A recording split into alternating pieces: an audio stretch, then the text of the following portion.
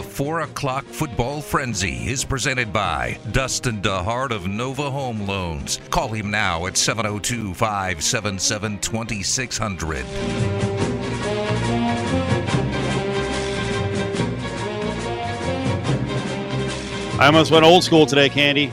I was really enticed. Hit a convenience store before the show.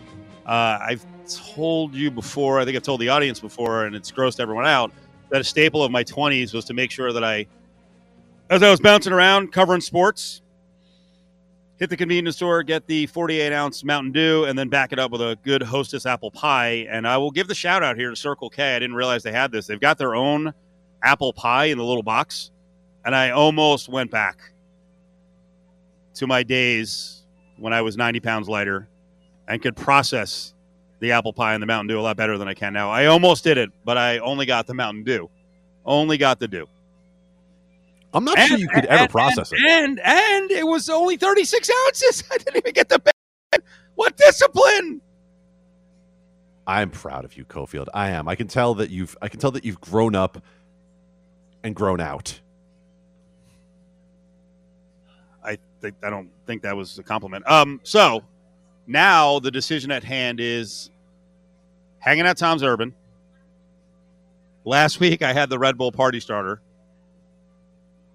It's a double dose of their Urban Margarita, hibiscus bombed with a full can of Red Bull Red Edition. I will tell you, about 40 minutes after, I counted it, after I had one last week, oh boy. It was full-on cornholio time. Oh my God. I was bouncing. Was there enough TP for your bunghole? Was there? I was so hyper. It delivered. It is a party starter. I'm currently looking at a photo of the Party Starter, and the color alone makes me think that once it gets into your veins, it must make you superhuman. Yes. And it's another one of those drinks where you're like, wait a second. Where's the alcohol? Oh, it's there, buddy. Oh, it was there. But... Oh, it's there. I'm looking at some of my other options here on the I'm looking at some of my other options on the Tom's Urban cocktail menu. I can get the Mule Kick, the Cactus Ass Kick. What is this? The She's My Niece. The She's My Niece. Rum, orange juice, pineapple juice, cream of coconut acai liquor, topped with grated nutmeg and mint. Woo-hoo! You fancy, huh? You fancy, Cofield. That's where you need to go today. Any drink with nutmeg, I'm in. By the way, Dangerous Danny just a minute ago was like, oh, you want me to get you one? I'm like, no. Oh, yeah. Oh, I want it mid-show. Absolutely. I got to stay calm. There might be more goofy stories. And then I may really open up about my deep depression middle of the day today, finding out about Russell Wilson going to the Broncos. Football frenzy. If you didn't hear it, Aaron Rodgers says, I'm staying in Packerland. It looks like a gigantic deal is on tap. Wilson gets traded. We'll analyze the trade a little more in about 10 minutes with Miles Simmons from PFT. Russell Wilson gone from Seattle. Seahawks fans must be sad. That hurts. And Broncos fans are jubilant. And now look at this division, right? Well, the other thing that unfolded today that was really interesting is that robust wide receiver market. Hey, we need a receiver. Look at all these free agents we can get. Wait, there's none left. I mean, there are guys left, but like the top of the heap, Candy, they all got lopped off the list. Where do you want to start? Davante Adams. Tag him. Right? Now, there are still some Raiders people, some Raiders fans who are saying the tag means nothing. He's still coming to the Raiders. Like, okay. How many of the Red Bull Party Starters have they had? Because that is some delusion at high levels to think that Aaron Rodgers came back for 4 years, but the Packers are going to trade Davante Adams. How about Rodgers said he hasn't signed the deal yet? Is he still a bit distrustful of management where he's like, I signed that deal when you 100% guarantee Davante Adams is back? He's tagged. The guy already threatened to retire, did Rodgers. He's tagged. Davante Adams is tagged. He's going nowhere. The tag is just an extension of time for them to figure out a long-term deal. Look, this all had to get done right here, right now, because the Packers truly are in salary cap hell. Because by tagging Davante Adams, they have to carry a cap hit of what they're going to have to pay him on the franchise tag, which is in the range of $20 million until they sign him to another deal. So you have to look at Aaron Rodgers' situation and say they might just hold off on making the Rodgers contract official until they figure out how to fit everybody under the cap. So the Raiders could have been in on Davante Adams. All right, next up. Let's make a run at Chris Godwin. Tag him. Man. All right, that ain't going to happen. Let's steal an up-and-coming receiver from one of our rivals in the division. Let's get Mike Williams. Yes, sign him. Because the Chargers give him 3 years, $60 million.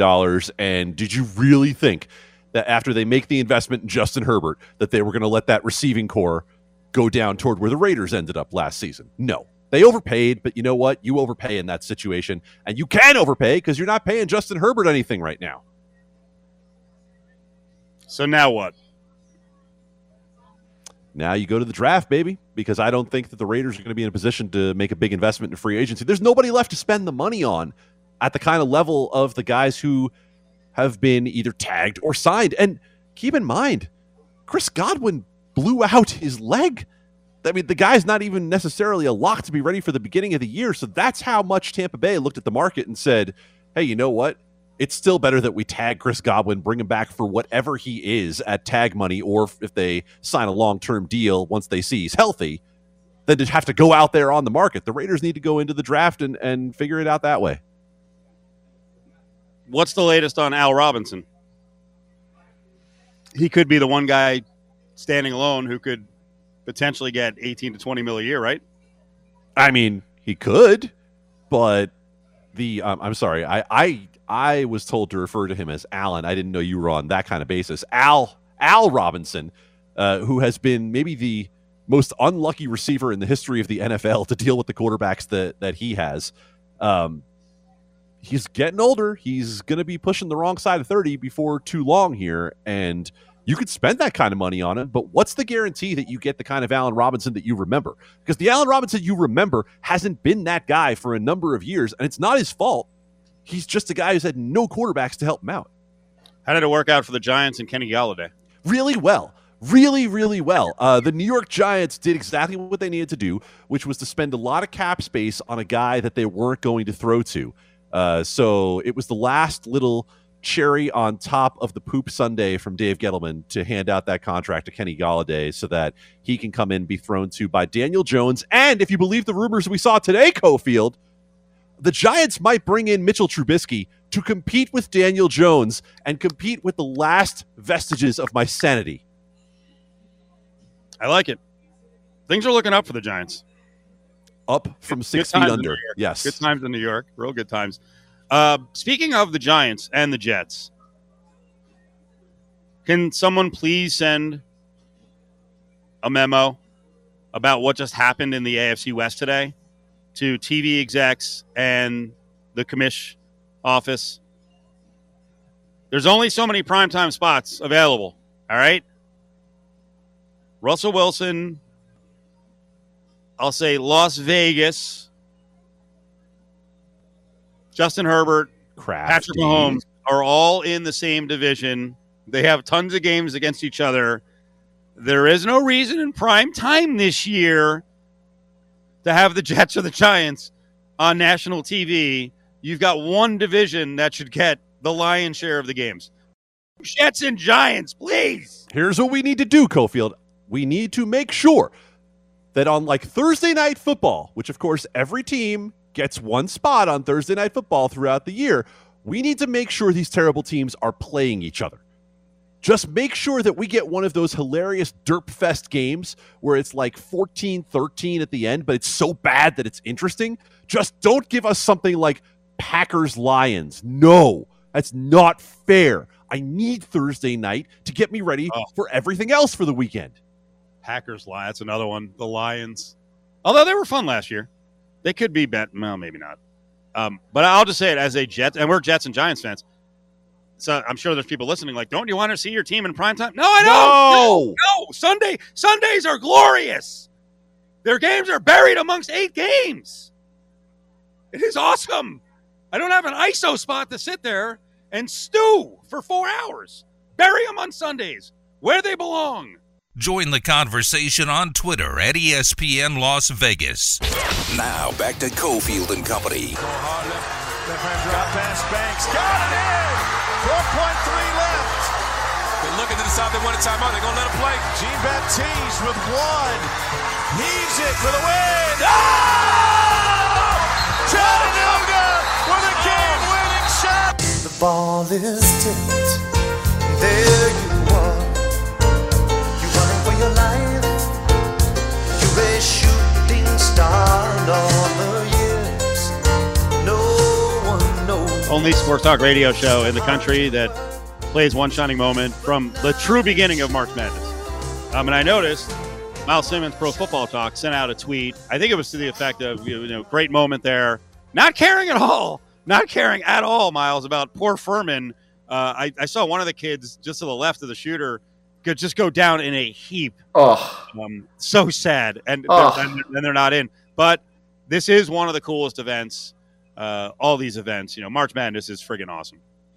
Oh, I love it. And frankly, I've been telling people like, oh, man, it's time to follow college basketball for the, 3 to 4 weeks that I actually do it. So I'd never seen Chattanooga play or whoever in Furman. I'd never seen them play the entire year. I maybe have never even seen them play in my life. But if they're playing basketball and it's March, heck yeah, I want to watch that thing. And that was an amazing shot. That mean that they were able to get that ball in that quickly and get off a shot. And the dude had 2 guys right in his face. That was an amazing shot by that Chattanooga player, man. I was on FaceTime with my mom. I was like, oh, my God. It was Are you all right, honey? Yeah, that was great. Okay, so let's do this. Okay. Let's drop some college basketball hints Florio's way. Is Mike Florio actually trying to take up for Calvin Ridley and the gambling thing? I don't think so. I just think that it's, and I said this yesterday, how are we starting with this instead of the quarterback stuff? Anyway, I just feel like... Hey, slave to the news cycle. We're not playing the NFL, dump game where they dumped it yesterday knowing franchise tags and maybe quarterbacks were going to be moving. But I just wanted one thought on this, lots of thoughts on Ridley, because it still is a big story. No, it totally is a big story. I mean, when you have a receiver and really any player gets suspended for an entire year for whatever reason that it is, like that's a big deal. But I don't think that it's caping up for Calvin Ridley. I think it's more or less just like there's some nuance to the situation. Like it's not like Calvin Ridley is, Pete Rose or whatever, where he's going out and he's gambling on everything every week and he's got this real problem and it really is probably affecting the outcome of games. Now, it is an integrity of the game problem if any player who is on a team does this. Now, I can understand to a certain extent why it is that Calvin Ridley may have done something like this. Right, where he's just not thinking. He's away from the team. It probably was around Thanksgiving because they said it was, late November. He's probably around family. And they're just like, hey, man, let's place some bets on stuff. Let's just see what happens here. And he was betting for the Falcons, not against the Falcons. But you also got to take into account here that he was away from the team, and he had been for a few weeks at that time. So I get why something like this can happen. And also, given how the NFL has embraced sports betting from fans, right, there is some nuance, I think, to be had here. But at the same time, all players know you are not allowed to bet on NFL games. It is something that is drilled into them. It's day one stuff. There are signs in the facilities. You can't bet. Right?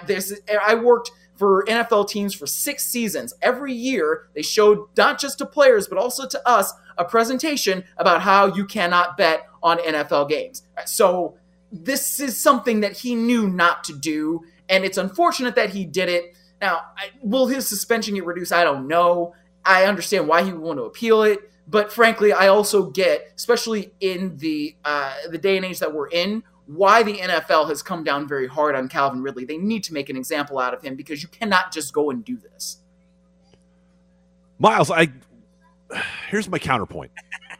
Oh, boy. There's no nuance because of what you just said.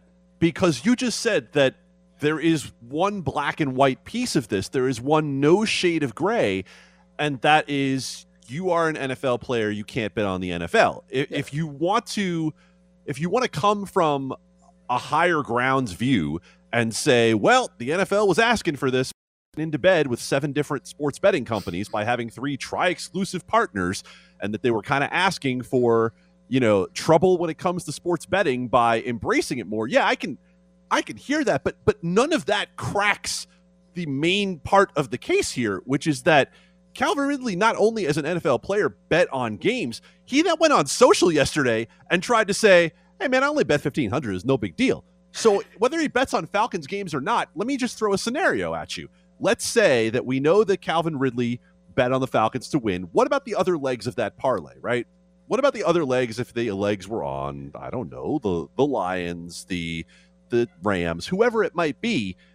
The perception issue becomes massive for any player that Calvin Ridley has ever played with in his career, right? Like any player who's been on the same team as him, any player he went to college with, like anything that happens strangely in a game involving someone who knows Calvin Ridley becomes a massive perception issue. So for me, the nuance thing is harder to come by. And trust me, I work in that industry. Like yes. I understand the way that people are looking at it. And even I'm looking at it and saying, no, man, I don't know that there's a way to spin this, that there's any good thing to come out of it. So what do you think of the idea that the NFL is asking for this in some way by getting into bed with gambling companies? I don't necessarily think that they're asking for it. I think that I understand why people would say that. But again, like I said, the players, and this was something that we wrote about it at PFT as well, players have the right that is collectively bargained by the NFLPA to bet on basically any other sport but the NFL. So, and that's something, again, that they know. There are presentations about it in training camp, and we can say, oh, well, I guess, guys like that, they don't pay attention to anything, da-da-da-da. Sure they do. They have to. They know they do. So I don't necessarily think that they're asking for it. And frankly, yeah, I mean, like you said, I understand where we're on the radio right now in Las Vegas, right? Like this is just kind of what things are from a fan standpoint. But I think you're right in that, like, there's no real way to say he didn't do something wrong. However, I think because the NFL investigated it and because he was away from the team, and that's where I think the nuance comes in, right? He wasn't really in contact with people who were around him and getting inside information, and this apparently was a one-time thing. So that's where I'm saying it's like, we don't have to come down on this like he was running some gambling ring and, he was the ringleader and like he somehow owed somebody in the mob money or some, all these other different, like that's not really what we're dealing with here. This sort of, to me, is like a low-grade offense, but because it is so wrong and because if you don't come down hard on him because he's a player in the league, whether you want to call him active or not, like that opens up Pandora's box further if the NFL were to find out that somebody who is on an active roster and doing the things that you were talking about, where it's, a college teammate, a former teammate in the NFL is passing on certain inside information for him to then bet on stuff, that would be a different situation than the situation we're dealing with right now. Miles Simmons from Pro Football Talk joining us here on Cofield and Company. Speaking of wagering, the odds on the Denver Broncos swung so wildly today. They opened the day around 20-1 to win the Super Bowl. Then as soon as Aaron Rodgers news broke about going back to Green Bay, they bounced all the way back up to 40-1 in some spots. And 3 hours later, Russell Wilson is a Denver Bronco, and it's all the way down as low as 12-1. Does the move of Russell Wilson to the Denver Broncos truly mean that much to the Broncos' Super Bowl odds, given what they have to get through in the AFC?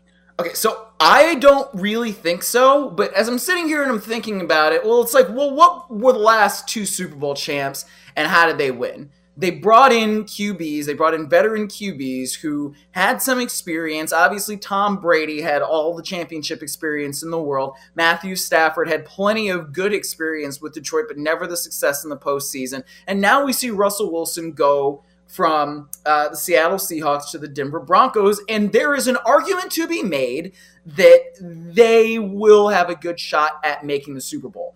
Now, that being said, I just tweeted, and there are some angry Bronco fans in my mentions because I think that Russell Wilson comes in now, and he's maybe the third best quarterback in the AFC West behind Patrick Mahomes and Justin Herbert. And frankly, that's even debatable because he might be the fourth best quarterback behind Derek Carr based on the way Derek Carr played in 2021. So I'm not really all that convinced that the Broncos are, immediately Super Bowl contenders just because Russell Wilson is there. Look, it's not 2014 anymore. It's not 2015 or 2016 or 2017 even, where Russell Wilson's going out there and he's doing all these great things. Look at what Russell Wilson has done in the back half of the 2020 season and in most of 2021. And granted, he had a finger injury, and yes, he was also learning a new offensive scheme, but it's not like Russell Wilson was going out there and being gangbusters. He just wasn't. He wasn't making all those great decisions that we've seen. He wasn't breaking tackles and doing all those things and using his legs effectively and all those things that we have become so accustomed to seeing Russell Wilson do. He's about to be in his mid-30s, all right? He's not a 20-something-year-old quarterback anymore. So we'll see what happens, but I'm not ready to crown the Denver Broncos as anything in that, especially in that division with all those great quarterbacks. I think Russell Wilson is better than Derek Carr, but it's not just the quarterback; it's the surrounding cast. And I earlier today on another radio show on Fox Sports Radio, I heard TJ Houshmandzadeh saying that the Broncos surrounding cast on offense is better than the Raiders surrounding cast. I don't know that I buy that one.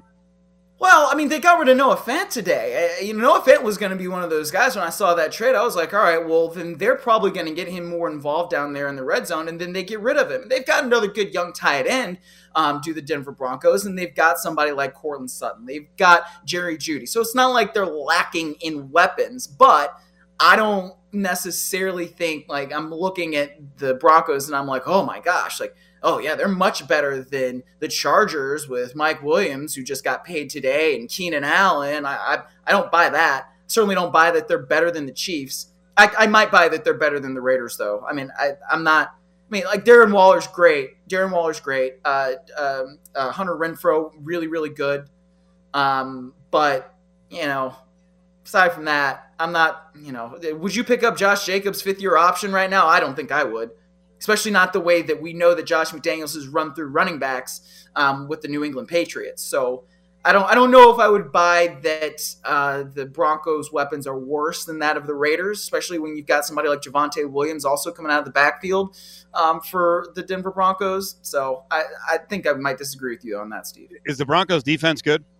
Broncos defense is pretty good, and frankly, I like what they've done in going out and getting Ejiro Evero, who used to be the Rams' secondary coach. I think he was also probably the defensive pass game coordinator there. They give away titles to different assistant coaches and whatever that is, but he's the new defensive coordinator there. They're going to have a lot of defensive continuity with that system because Vic Fangio, obviously former head coach now, Ejiro Evero was running basically the Vic Fangio system with the LA Rams, so they're going to be able to bring that in there and basically do the same things, right? Like, Pat Surtain, the second, he's good, man. That's a really darn good young cornerback, and I think with Evero's coaching, he can be even better. And, hey, if they get Von Miller back, as he was teasing yesterday, we saw what Von Miller did in the postseason. I mean, that's just going to elevate that defense even more.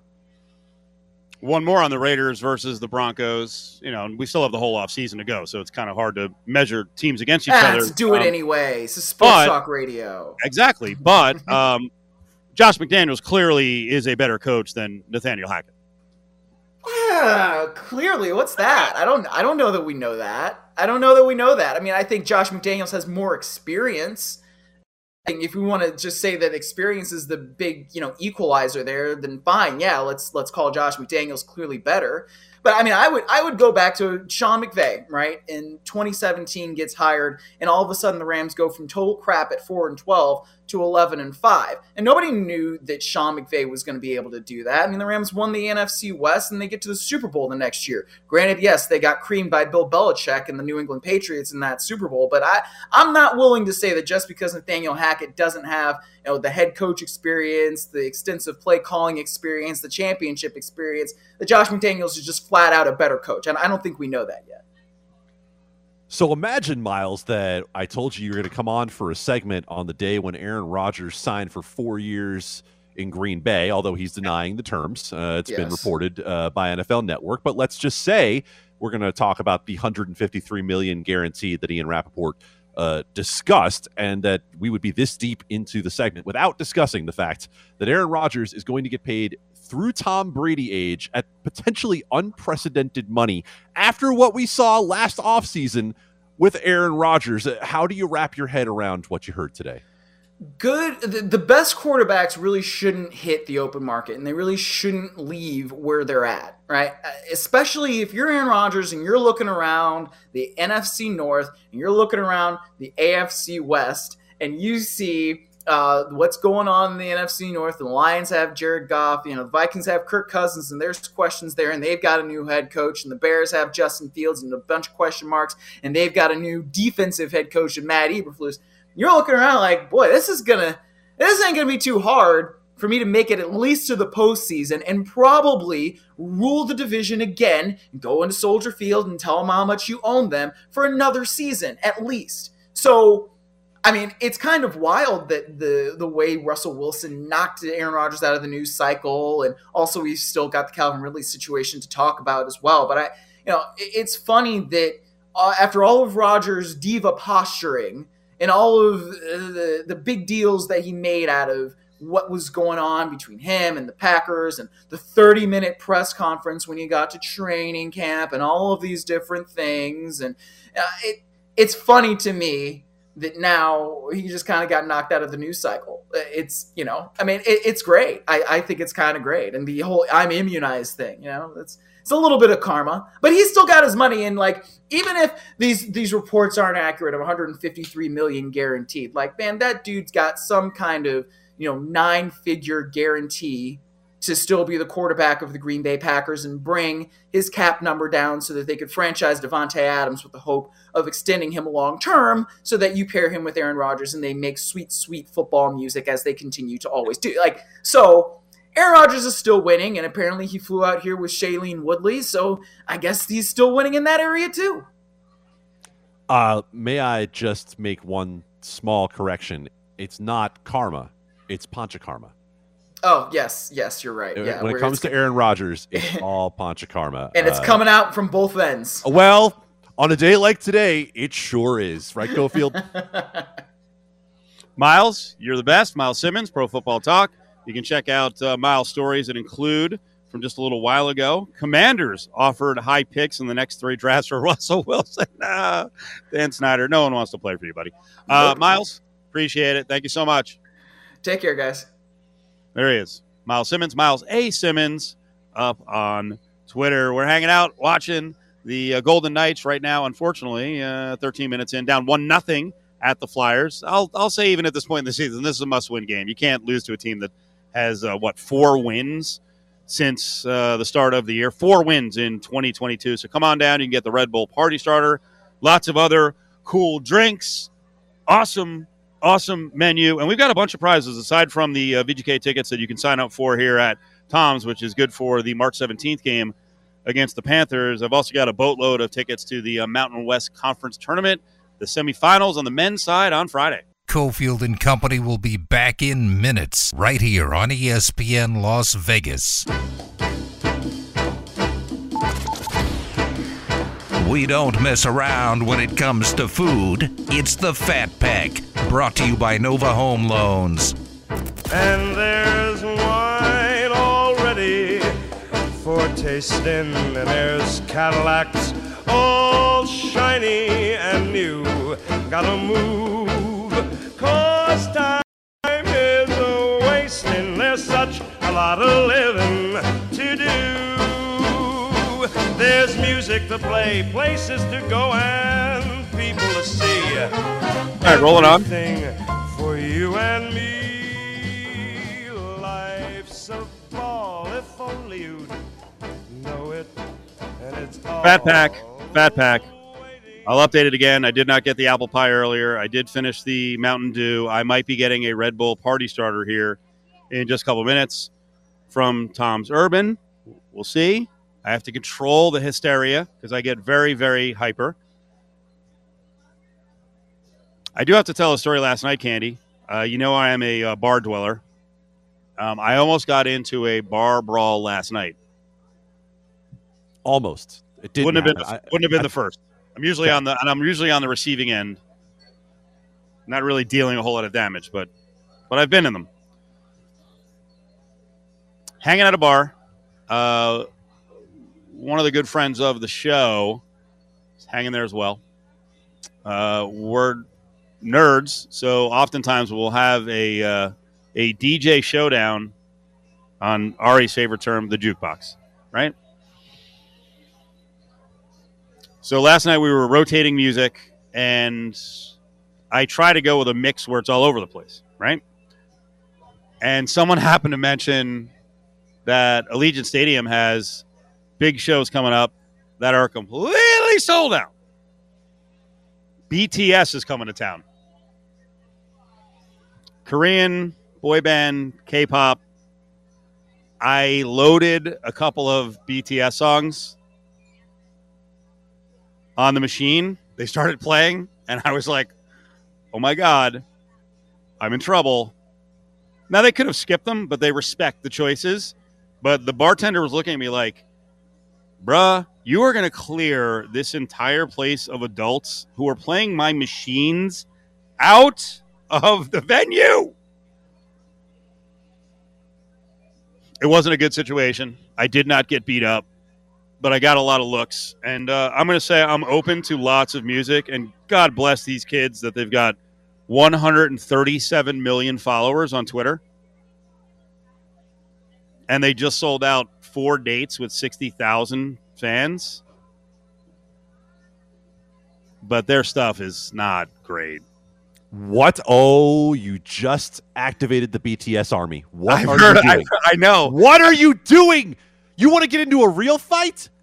This is when you're going to get a real fight. You are going to get beaten down by an angry, roving group of 13-year-old girls. Their cell phones raining blows on your head. They can't get in the bar. I do shows at bars. I hang at bars.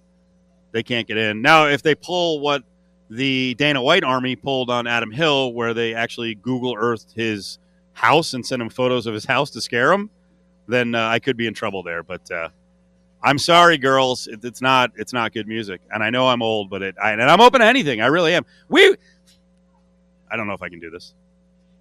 I'm not going to do it. Well, I'll mention real quickly, the challenger in the DJ contest started playing cover music and started playing Susan Boyle. And the bar actually enjoyed it. Go figure. You know Susan Boyle, right? She's a good singer. This is not a video DJ contest. This is an audio DJ contest. The matronly 71-year-old former American Idol or X Factor singer. And she had some good covers. She was good. Better than BTS. I just did it again. I love it. Matronly, because we know that Susan Boyle is right square in the middle of the Cofield demo. But, oh yeah, don't try to deny it. I had a friend who has a young high school age daughter. He would not normally text me asking, do you have a line on boy band tickets? But he did.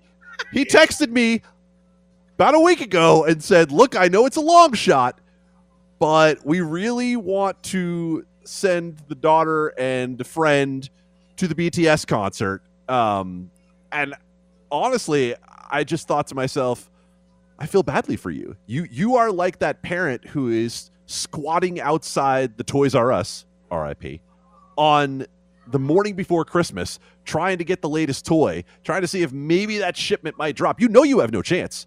None.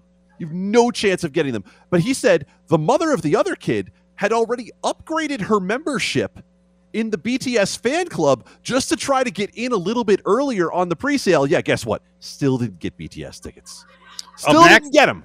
Up next, I'm sorry, Candy. We were just picking a fight with BTS. Up next. Sam Peniotovich comes in to pick more fights with people who want to back Calvin Ridley in the NFL gambling scheme, and also pretty much anyone who he doesn't respect who's making picks on the internets. Oh boy, that could be a large crowd. Join the conversation on Twitter at Cofield & Co. It's Cofield & Company's Eye on Sports Betting with Sammy P.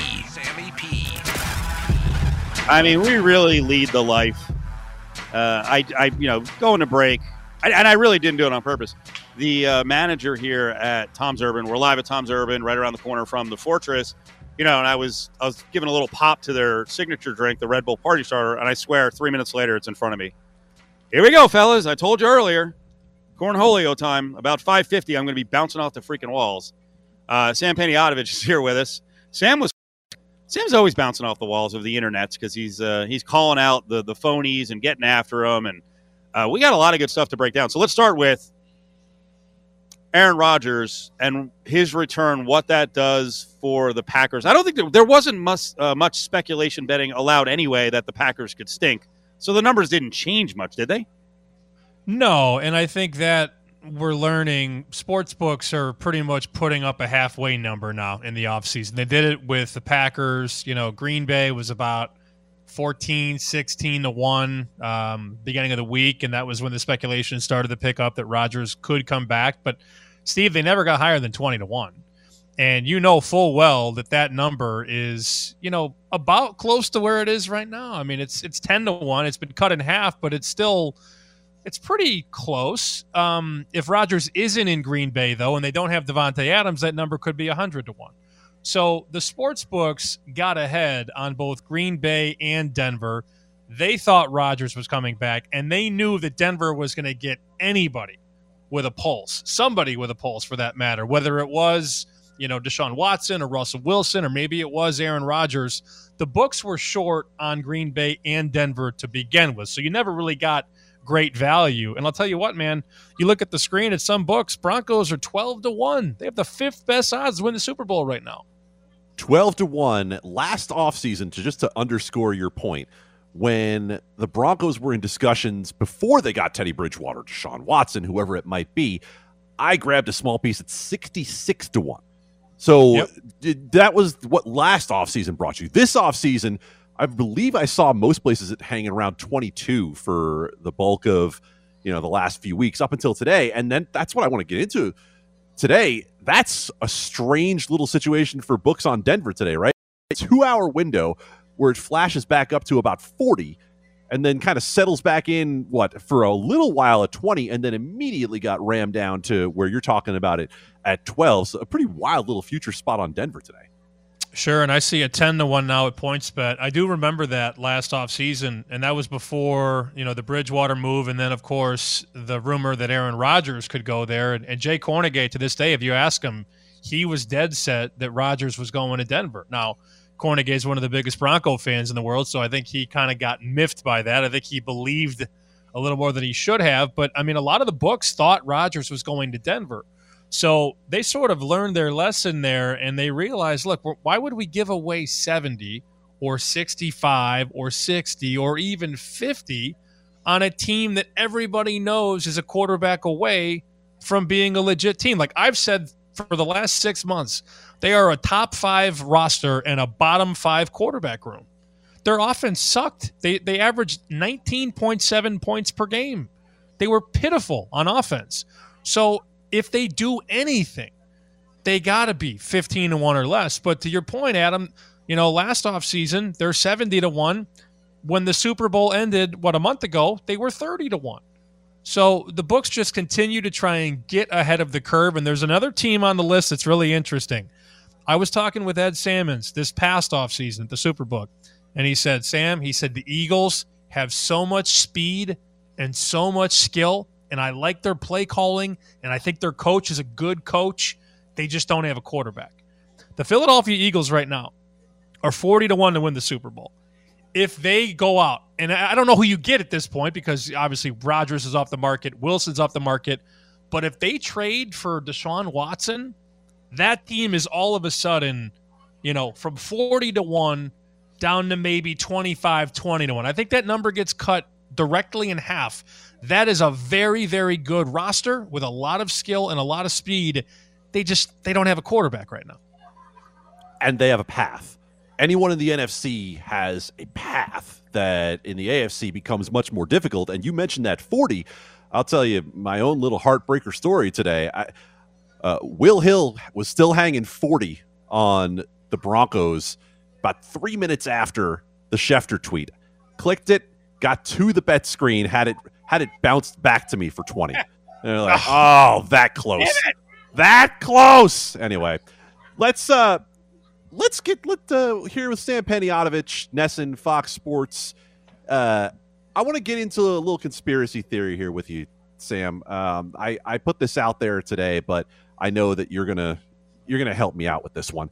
So Tuesday afternoon, here we are talking about Russell Wilson, Aaron Rodgers. We might not have known those moves were coming, but there was a lot of franchise tag stuff that was going to happen today because we were coming up to the deadline, right? Devontae Adams, Chris Godwin, Mike Williams, etc. Interesting timing for the NFL to drop the Calvin Ridley suspension on a Monday, right before coming into one of the busiest news seasons that we have, whether it's tag, free agency, upcoming draft, etc. It's almost like they only wanted it to have a one-day news cycle. Am I crazy? You're not crazy. And nobody's happier than Calvin Ridley right now. And I think his agent finally got to him and said, dude, stop tweeting. I don't know what he thought he was doing yesterday. When he tweeted out, I only bet $1,500. I don't have a gambling problem. Oh, God. That is going on my tombstone. I am stealing that from Calvin Ridley. This is such muddy water with the NFL because – I saw one of my favorite tweets was Twitter was on fire yesterday, but my favorite tweet was from this guy named Tyrone Palmer. He tweeted, "We regret to inform you that due to his shameful gambling, Calvin Ridley has been suspended from the Bet Rivers 2022 regular season sponsored by DraftKings." And I thought that literally hits the nail on the head. I mean, the Superdome is the Caesars Superdome. You can't go one commercial break without seeing an ad to deposit in your sports book. Like, I don't think professional athletes should be able to gamble on their own sport, but my God, I mean, you look the other way on everything else, and then the player is away from the team.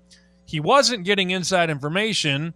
I mean, what happens if Tom Brady makes a bunch of futures bets this offseason, and then it turns out he comes back and plays? Is he going to get in trouble? I doubt it. So I just don't know. And I think, Steve, you and I were texting about this yesterday. You think the mental health thing plays into this, and that very well could. You know what? I'll throw it to Candy because no one on yesterday's show bit at all. Is it something we need to look into? I guess the first thing would be Calvin Ridley actually talking about his mental health issues and if we got some specifics about what was going on. Am I stretching it too much, Candy? Steve, the first thought I had yesterday when I saw Calvin Ridley tweeting through it, as they like to say, is that it's one of two things. Either someone needs to steal his phone away right now because Calvin Ridley might still not be in a very good place, which we know was why he missed the back half of the 2021 season. Or, if you want to go full conspiracy theory, his PR team would be more than happy to have some of that out there so that they can come back later and say, you know what? Calvin Ridley's clearly still having some issues here. We need to have some lenience with him because of the fact that maybe he was placed when he was in a really bad place.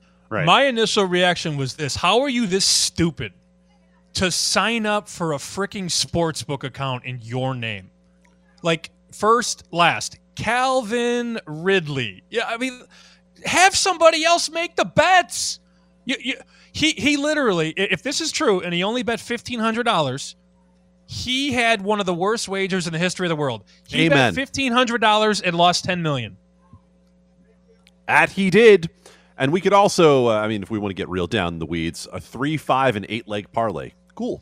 Now, with the Falcons in it. With the Falcons. With the Falcons in it. If you're going to bet them, fade them. Anyway, so, Sam, I have had a lot of discussions with people around just what you said a minute ago about signing up for your own account. I have some people who believe he didn't sign up for his own account, which would be a nightmare for the whole legal industry that all the time with legislators about, no, we know who our customers are. Well, if somebody else signed up for the account and Calvin Ridley ended up being the one to bet, that's a big problem. But my argument, and this is going to be at LegalSportsReport.com in the next couple of days, big plug, how in the world does the sports book that has Calvin Ridley, this isn't Mike Smith signing up, this is Calvin Ridley, how is that account not flagged immediately? Why did the bets get placed in the first place? Why was he ever allowed to make the wagers? Why is it that it had to get flagged later that he placed $1,500 in bets? They should have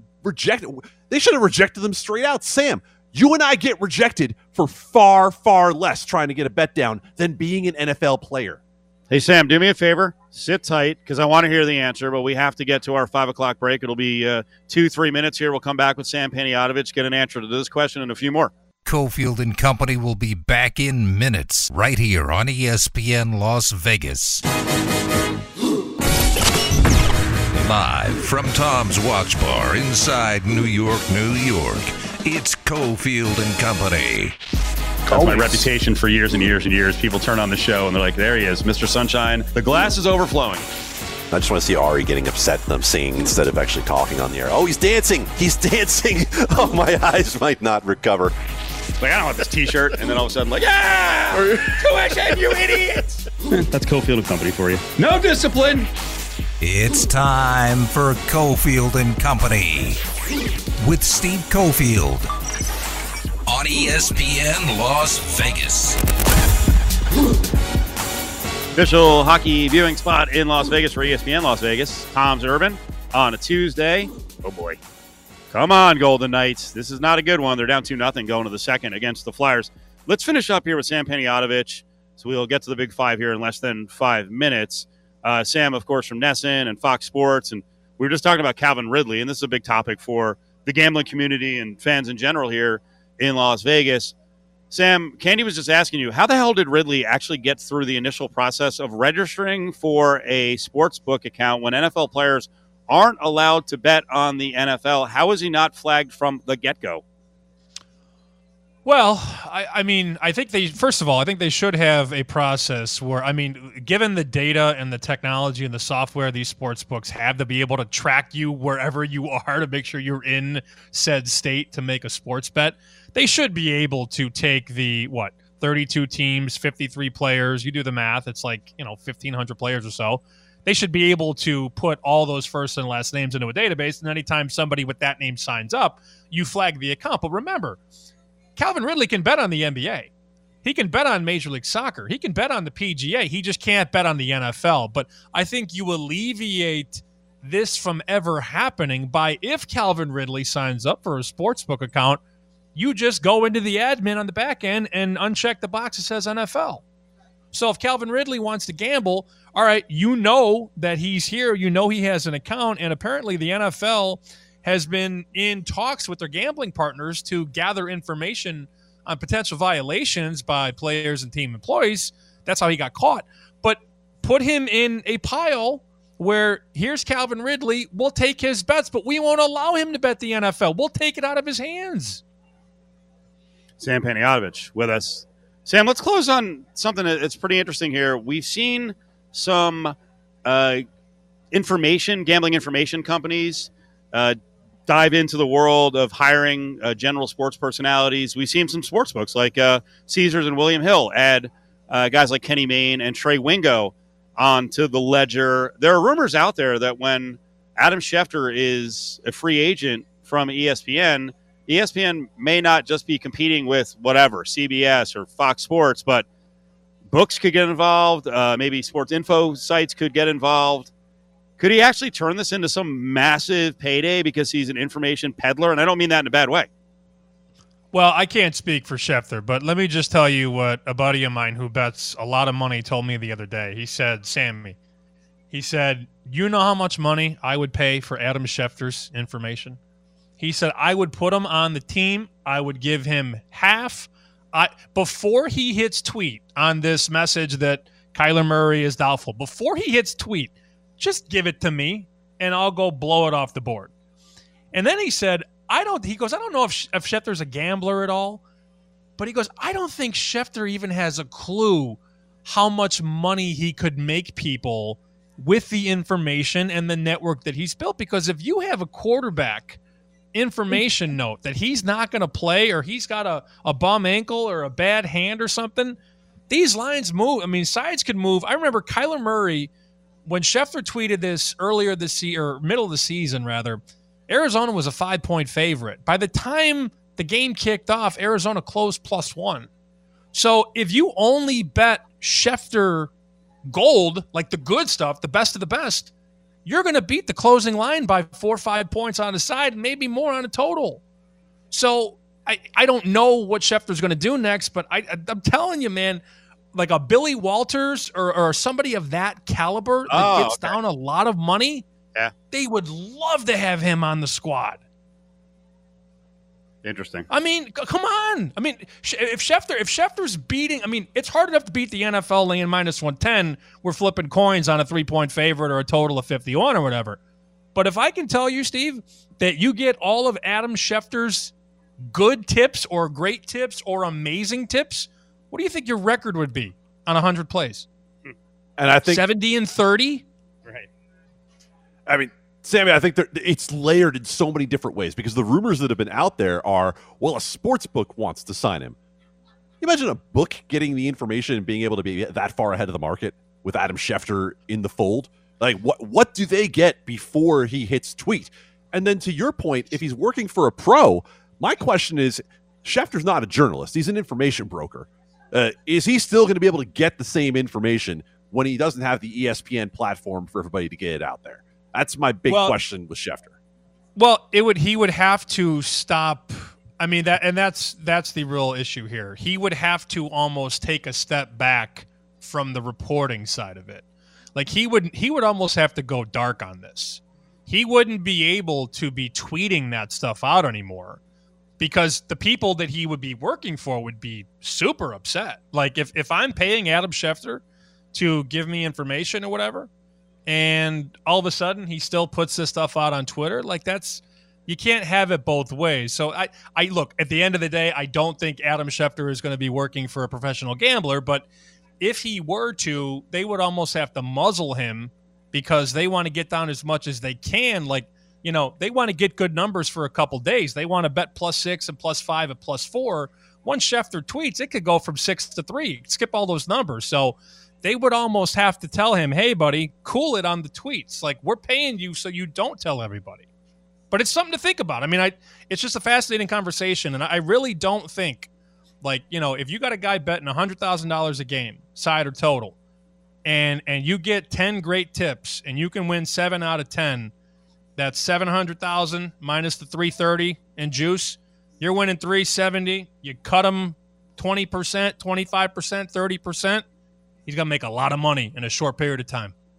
Sam, you're awesome, man. Thanks for spending so much time with us. Appreciate it. We'll see you. Peace and love, boys. See ya.